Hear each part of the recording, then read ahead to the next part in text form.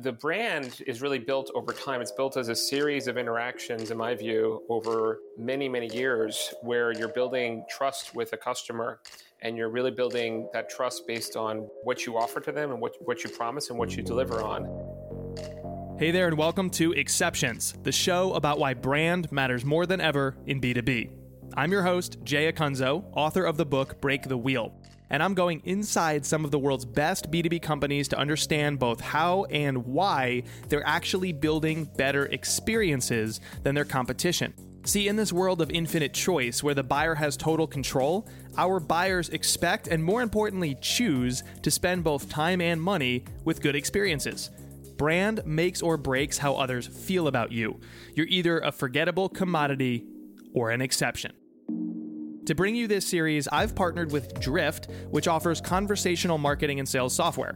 Drift believes that the way businesses buy from other businesses is broken, and they're trying to put the human touch back into all this stuff. They, too, believe that brand is the differentiator today, the moat around your business.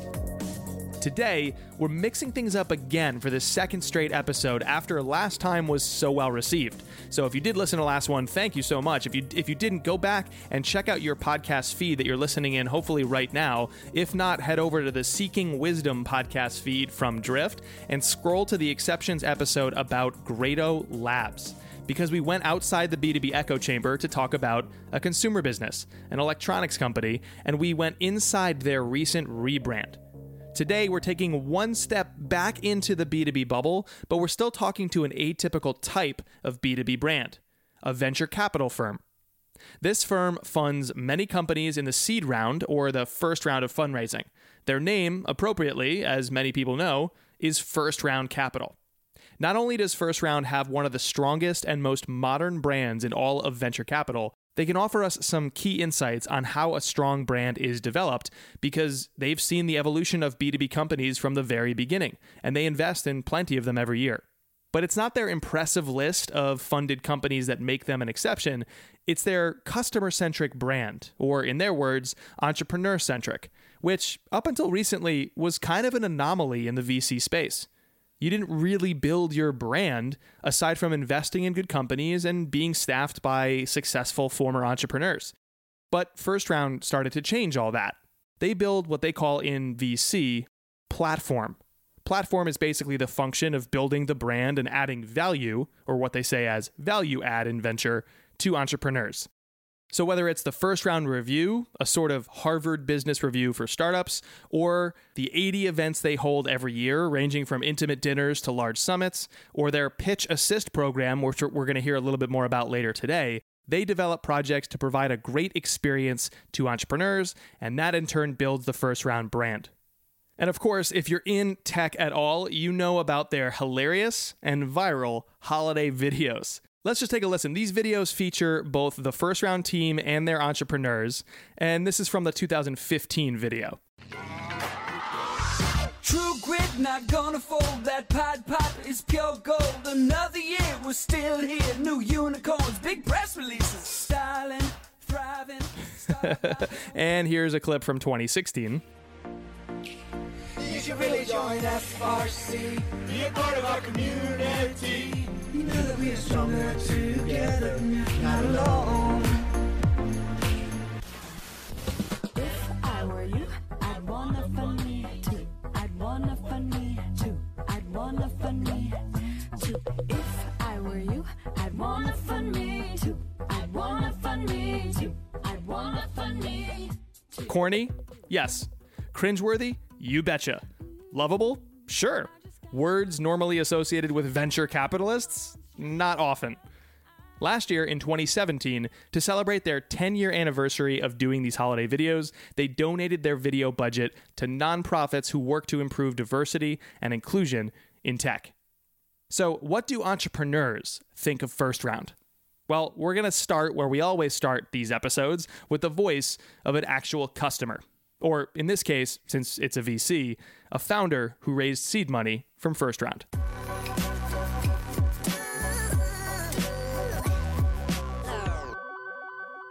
I'm Lloyd Tabb, and I'm the founder and CTO of Looker.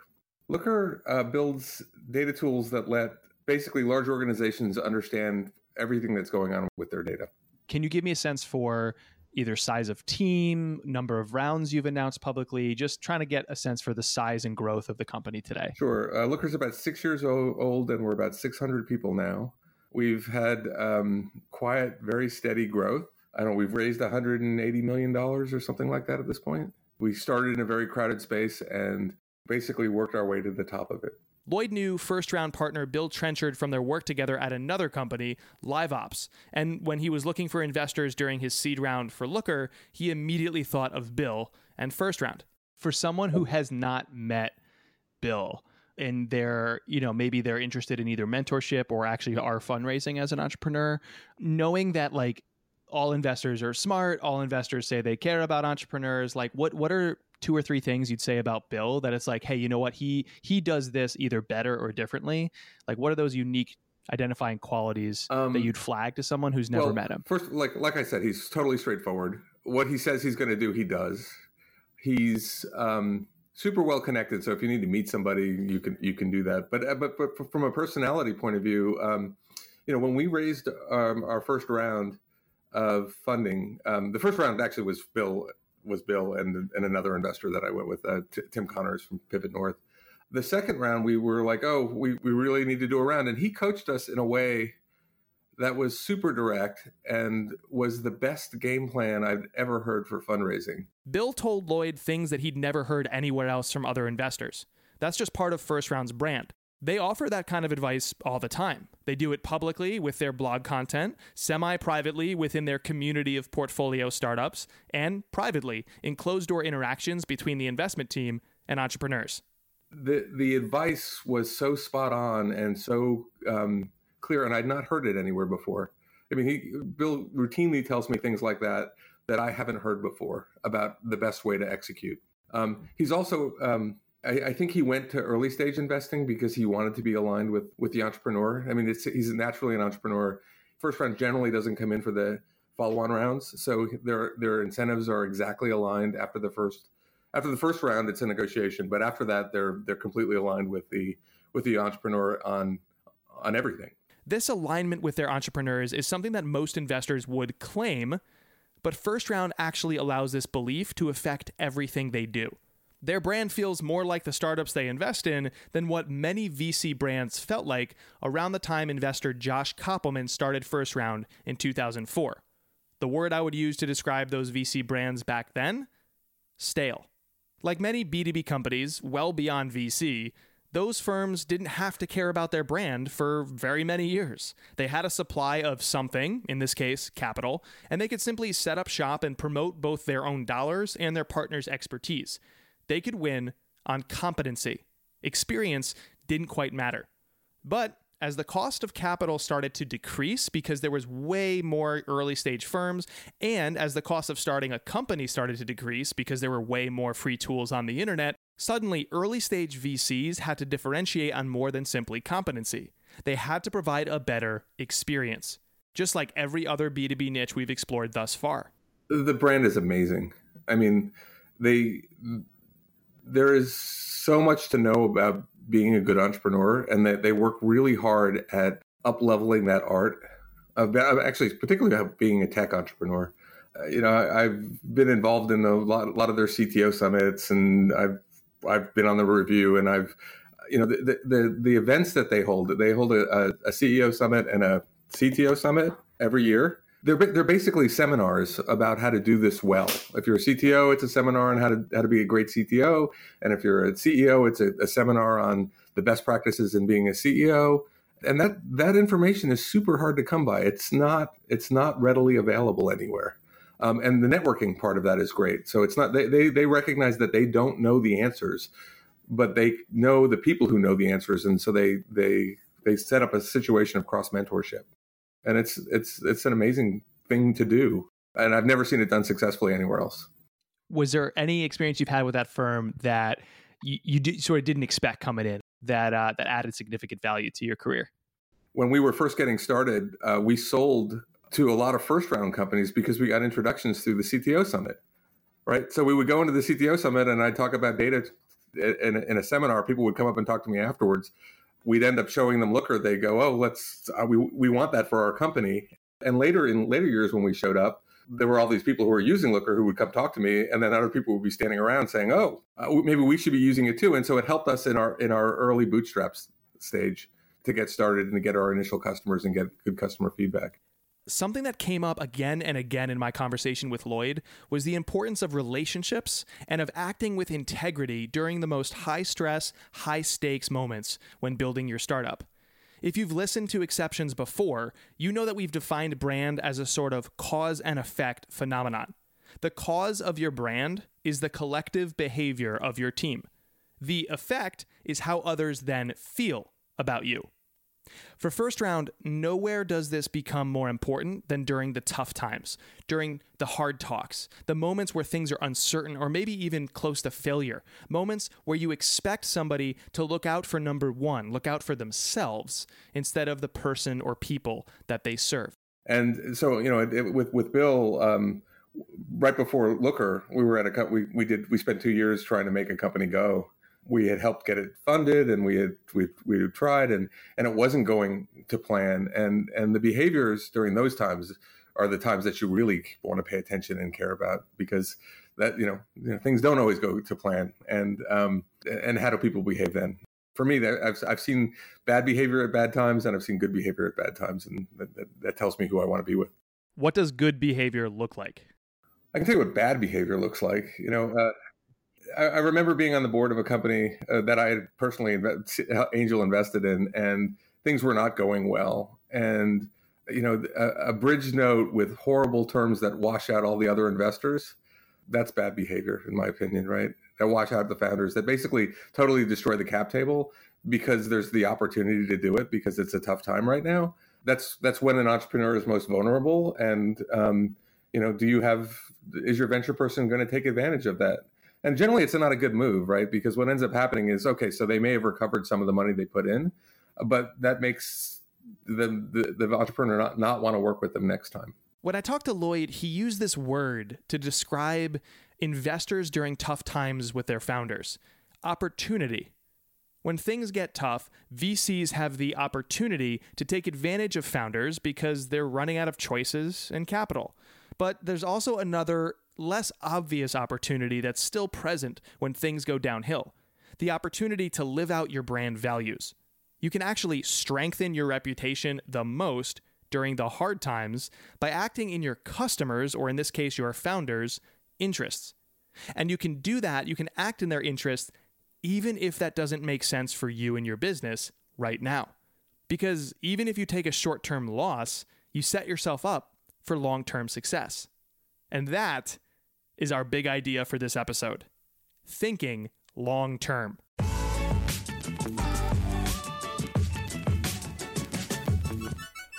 As marketers and entrepreneurs in B2B, we get so caught up in the day-to-day, and so much of our work feels focused on short-term gains. But eventually, something we do today has to enable greater results tomorrow. And that might mean taking that initial step back right now, whether to better understand our customers before we do anything intended to serve them, which is what our work is for, by the way, or we need to take that step back because we're okay not seeing immediate results today, and instead we're setting ourselves up for better results later.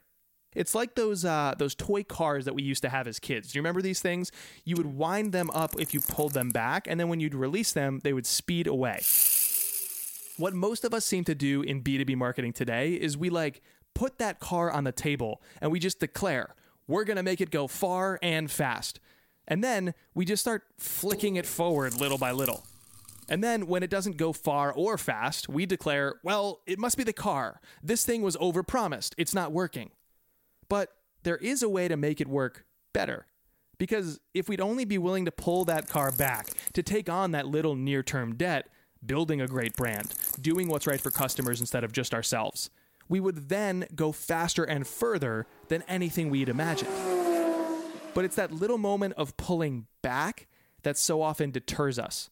It doesn't feel like forward progress. Now, no amount of monologuing in this episode is going to change the culture of your business. So instead of imparting any pithy advice that might fire you up but doesn't actually lead to any change, why don't we focus on the actual change? I want you to try something, and I'll do it too. Grab a fresh notebook, and on that first page, write the following question. What's in it for the customer? Then, for the next week, all I'm asking for, 1 week, every time your team, your company, or even you make a decision at work, just write down what that decision was under the headline. We published this article. We sent this email. We chose to promote the brand with this tagline.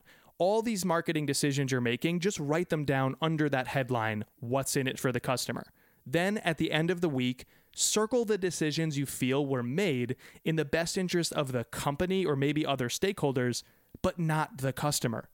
Then try to understand what would be different had you made that decision another way, focused on the customer. I'm not asking you to do anything differently. I'm not asking you to overhaul the work, convince a boss or a peer or a team. I'm not asking you to take action quite yet. The first hurdle to taking better action is just to see, plain as day, how very many decisions we make at work without considering what's in it for the customer. If we could answer that question every time we made decisions, we'd be living out today's big idea. We would think long term. Now let's hear from Bill Trenchard, one of the partners at First Round. Yeah, we focus on, as the name says, we focus on the first round of capital that the company takes in, the first institutional round. So typically this is beyond where founders or friends and family have put money in, and they're going out and raising money for the first time from institutions. It could be a pre-seed, could be a seed, could be an early A. That's sort of the zone of where we play. One thing I've learned from doing this first season of Exceptions, and by the way, season 2 is coming next year. Anyways, one thing I've learned from season 1 is that most CEOs and founders are obsessed with something. And that something drives their decisions and their thinking about their entire business. Bill was no exception. He is an exception because we're talking about exceptions on exceptions, but he's one of the group of exception. Let's just move on. His obsession is the thing that creates that long-lasting, thriving brand we all seek, deeply understanding and empathizing with his audience. His focus on walking in their shoes was one of the things that made Bill want to work at First Round to begin with. There was just this tremendous sense of collaboration. And then I think there's also a tremendous sense of trying new things and being a startup ourselves. And that was the other thing that really attracted me, was this culture of experimentation, which I didn't see in most venture firms. And structurally, there was a reason why I think First Round has that, which is that, early on, the founders of the firm had decided to, effectively take most of the fee income and put it towards services to help founders and not put it in their own pockets. And that created this a budget to do new things. It's very hard to go around a table and ask a bunch of GPs at a firm to take money out of their pockets, literally, to go fund some speculative new thing. And here was a culture of a firm that had already started doing that from day one. And so I just have tremendous admiration for my partner, Josh, and my former partner, Howard, for what they started, and then quickly brought on Chris and Rob, and who sort of embodied the exact same values and the same attitude and what they built over the many years before I got here. Because First Round operates more like a startup than other VCs, and because they embrace the culture of experimentation endemic to startups, they're able to develop a deep understanding of their founders, which then translates into building a strong brand because they know from their own experience what their founders are going through. And then they supplement their past experiences or their own unique experiences with ongoing conversations about what's happening with founders outside First Round's walls. In both cases, they want to understand one thing above all else: a founder's pain. Just think, if you're going through a breakup, would you rather talk to a friend who has been married to their high school sweetheart for 30 years, or one who has recently gone through a divorce or a breakup themselves and somehow got over it? Probably the latter. Sure, the married friend has what you want, a long and successful relationship, but the single friend has what you need, which is empathy. In First Round's case, they have both. They have the want and the need. They're a VC firm and a brand that is well known and successful, which startups want. They also invest in dozens of wildly successful startups, which startups want. But they also have what founders need because, like entrepreneurs, they iterate and experiment within their own business. And they listen. They actually care about their founders. It's evident in their actions, not their words. Whereas so many VC websites claim that they actually care, that they build community, First Round actually delivers. I mean, they really spend time and money to build community. You can't fake 80 events every year.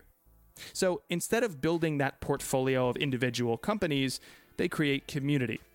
Even their blog, the First Round Review, is different than what other VC firms typically publish because it leans so heavily into the wisdom of other founders, operators helping other operators, rather than focusing on what the firm and its partners believe about tech and raising capital.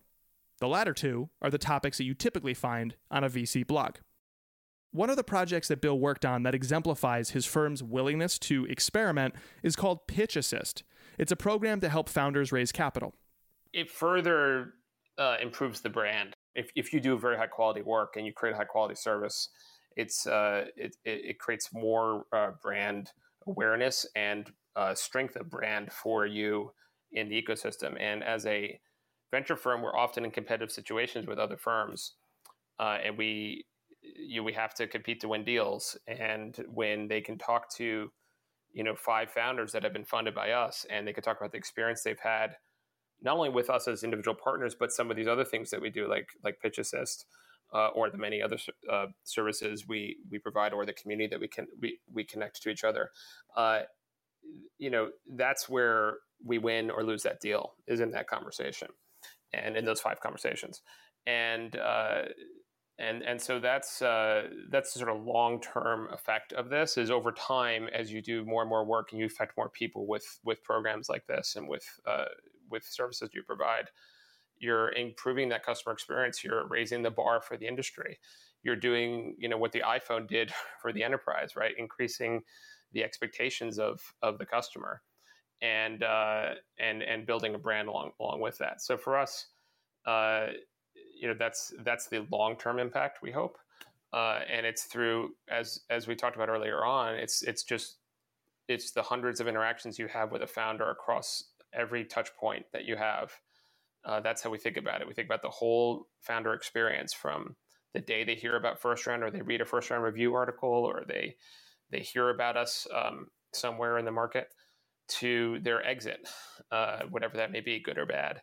Unsurprisingly, that empathy, that deep understanding of the customer experience and their problems, that's one of the first things Bill looks for when evaluating whether or not to invest, because it's a key predictor of whether or not a company will be successful over time. Yeah, and what I'm looking for at the earliest stages is how the founder is really understanding that customer experience. What are the things that they do? I typically ask a founder a lot about what they did to come up with the idea or the insight. And if I'm seeing a founder that's going out and living sort of with the customer, so to speak, they're living, they see the pain one-to-one. I had one founder that his company's building enterprise security cameras, and he spent the first several months setting up other people's enterprise security cameras, getting up on ladders and understanding everything that went into the install process of that and all the pain that was involved in building those cameras. And when I see that type of obsession with understanding everything that the customer has to go through to experience your product, and what that experience is like with the existing products out there, and sort of understands and sees a gap in the market, that's what I'm looking for, is those types of insights on the product. And I could many examples from investing for many years, but that's the type of thing I'm looking for first, because it's someone who understands the problem deeply. First, if you understand the problem deeply, then you can start to build a much better experience and a better product to solve that problem. Do you have any examples that you've invested in, or that you just admire in B2B, of a founding team that really seems to have understood from the beginning that, like, a true great customer experience? Yeah, and as it goes, everyone thinks customer experience is like how a product looks. So I like to like the UI or the UX, and even user experience is sort of in the word. User experience is experience, but it's actually really understanding your customer and their pain point deeply. That's the most important thing. And it's not always just pretty looking web pages that is going to get them over the line. It's really really going deep and trying to understand their pain points. So a good example would be Lloyd Tabb, who started Looker. He's the founder that I talked to earlier about Bill in First Round, the founder of Looker, which has been a very fast-growing enterprise company in the business intelligence and analytics space. He understood at a very deep level what data scientists, which was when he started the company, was sort of an emerging new title for people in the enterprise who focused on analyzing the data of the company. He understood what they needed, how they were thinking about the company at a very deep level, because he had done that previously at many other companies, including one that we worked on together called LiveOps, where he built a analytics stack for us that was really better than everything else in the industry. We were competing in the call center industry. And he had sort of felt that the pain deeply because he had lived it. He had seen all the business problems of managing a very complex, operationally complex business. And then he went to go do it at 2 other companies after that. And it was after that he said, there's a general purpose tool to be built here. I've seen this problem now many, many times. And he built a platform to go do that. And I'll tell you, the first version of Looker was not pretty. And very contrarian, and sort of was ignored, I think, by competitors for many, many years. And yet customers loved it. Customers loved the power that it gave them and the ability to see their company in a different way. And they've had tremendous market traction as a result. And only over time, of course, the user interface improved. But the initial product, I was looking for the fit with the customer and the experience that they were having with it, and I couldn't get that from looking at the UI. It looked terrible. It was just lots of things all over the place from a UI standpoint. But the core of the product with the language that he built was actually incredibly powerful. So when I talked to, he had half a dozen customers when we invested. When I talked to them, they were effusive in their praise of the product. One of the things you kind of look for with product market fit is you ask them what they would do if the product went away, and they said, well, I'd quit my job, or like, I'd try to find another company that would where I could create this. And that's the type of thing that you're looking for, is that kind of early love of the customer. And it doesn't always just come from a beautiful UI. Lloyd's company Looker didn't seem that great in the beginning, but because it was built on his in-depth knowledge of his customers, people loved it. And it grew into a very successful company over time. It's kind of like the ugly duckling story, with an added twist. In reality, duck eggs take 28 days to hatch, while swan eggs take 42, 2 full weeks longer.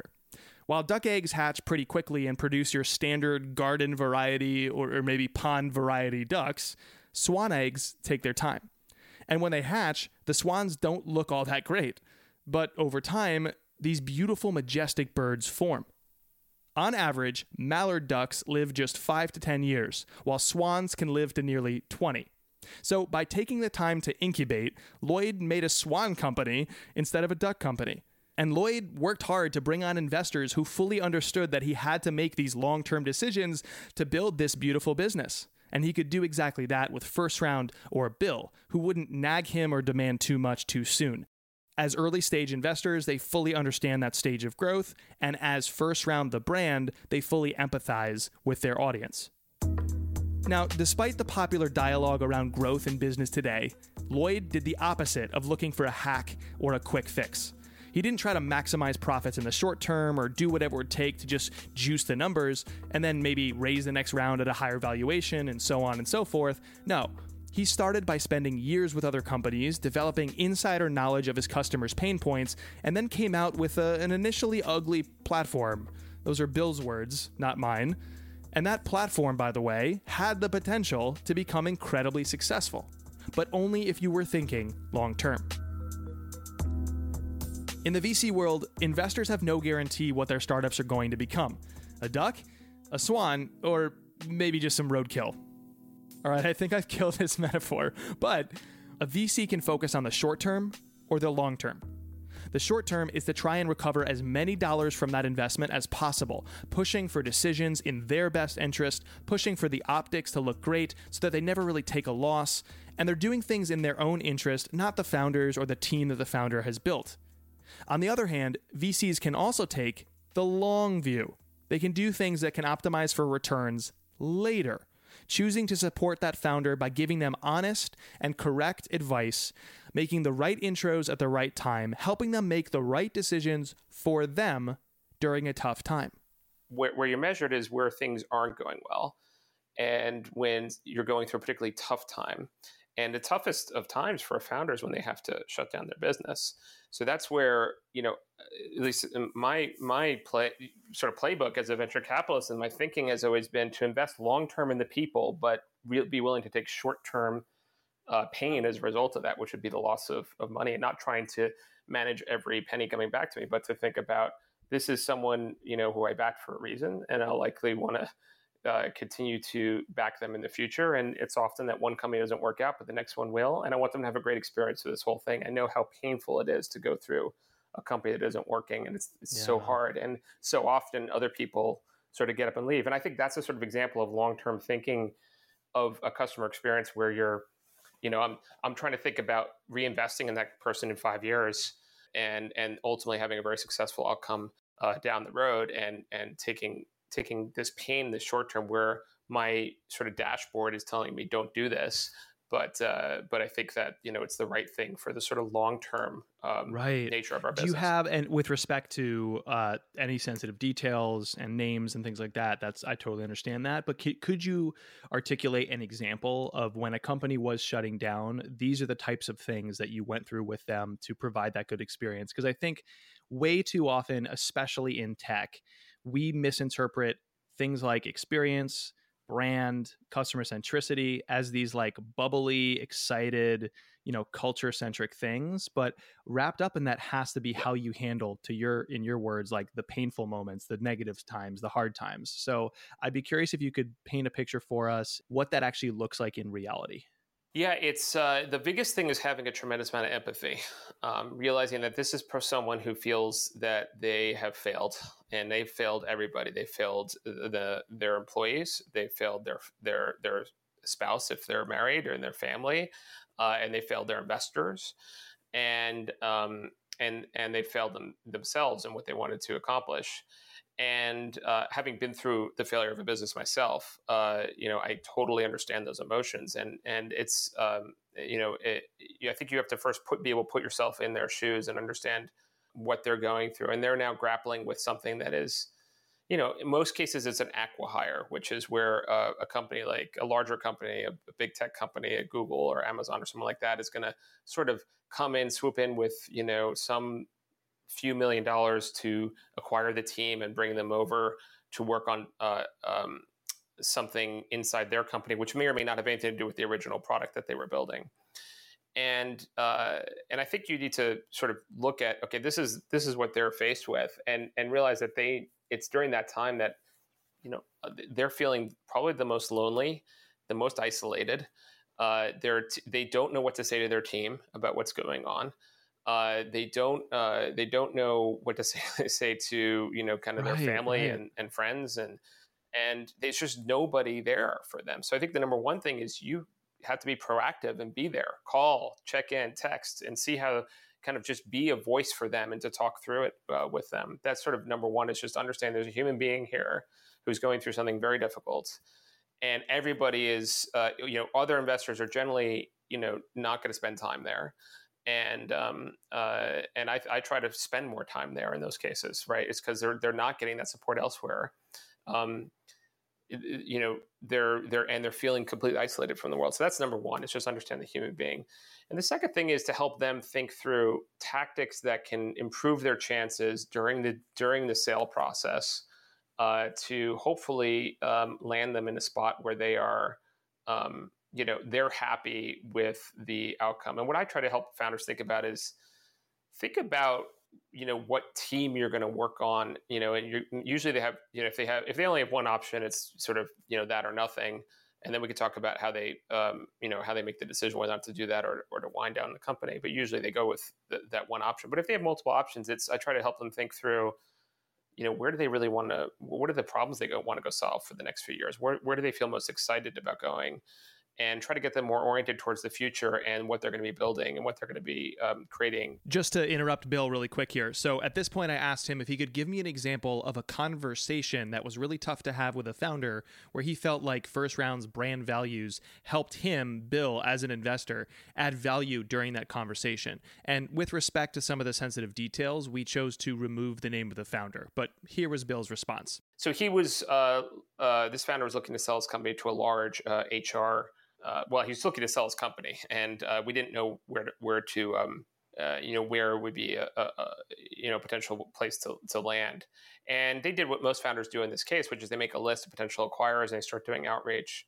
And this was a case where I happened to know the CEO of a large public HR company, and reached out to him and said, listen, I think this is a very special team. I think they're very excited about what you're doing.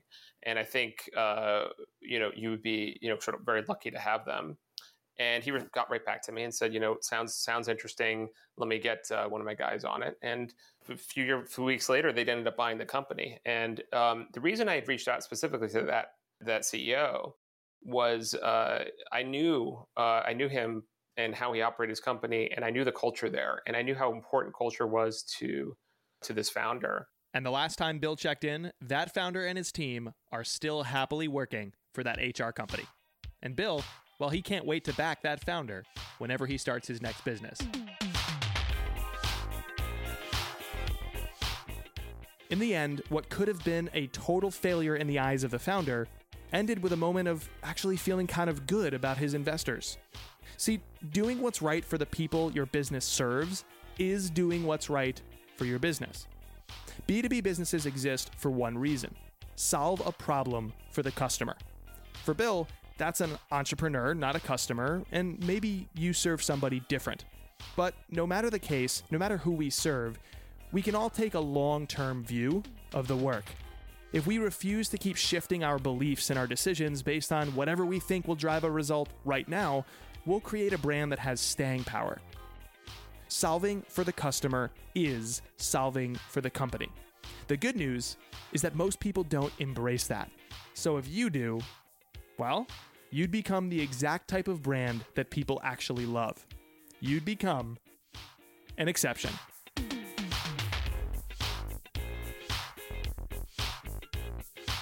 Thank you so much for listening to another episode of Exceptions. If this is your first time hearing this show, it's one of several shows that Drift runs in its Seeking Wisdom podcast feed. So pull up your favorite podcasting app, head over to Seeking Wisdom, and subscribe to get this show and several more about getting better every day in the B2B world. Whether you're in marketing, product, sales, you're an entrepreneur, you name it. That's Seeking Wisdom in your podcast feed. Drift has asked me to ask you to give us 6 stars in your podcast player, 6 stars as a rating. We're almost at the end of season 1, and I still have no idea how they do that. So here's the deal. Give us 5, because that's physically possible. Then I want you to mail Drift a 6th star with the hashtag exceptions written on it. My gosh, if people actually mail Drift a 6 star, can you imagine what a ridiculous impact that would be? All right, so I don't know how much of a community we're building around this show right now. It's super hard to tell with a podcast, but mail Drift a 6 star. Sure, why not? Go to the Drift website, find their address in Boston, mail them your 6 star. Anyways, whether you mail them the star or you're just sending it to me in theory, thank you so much for listening to this show, and I'll talk to you soon. See ya.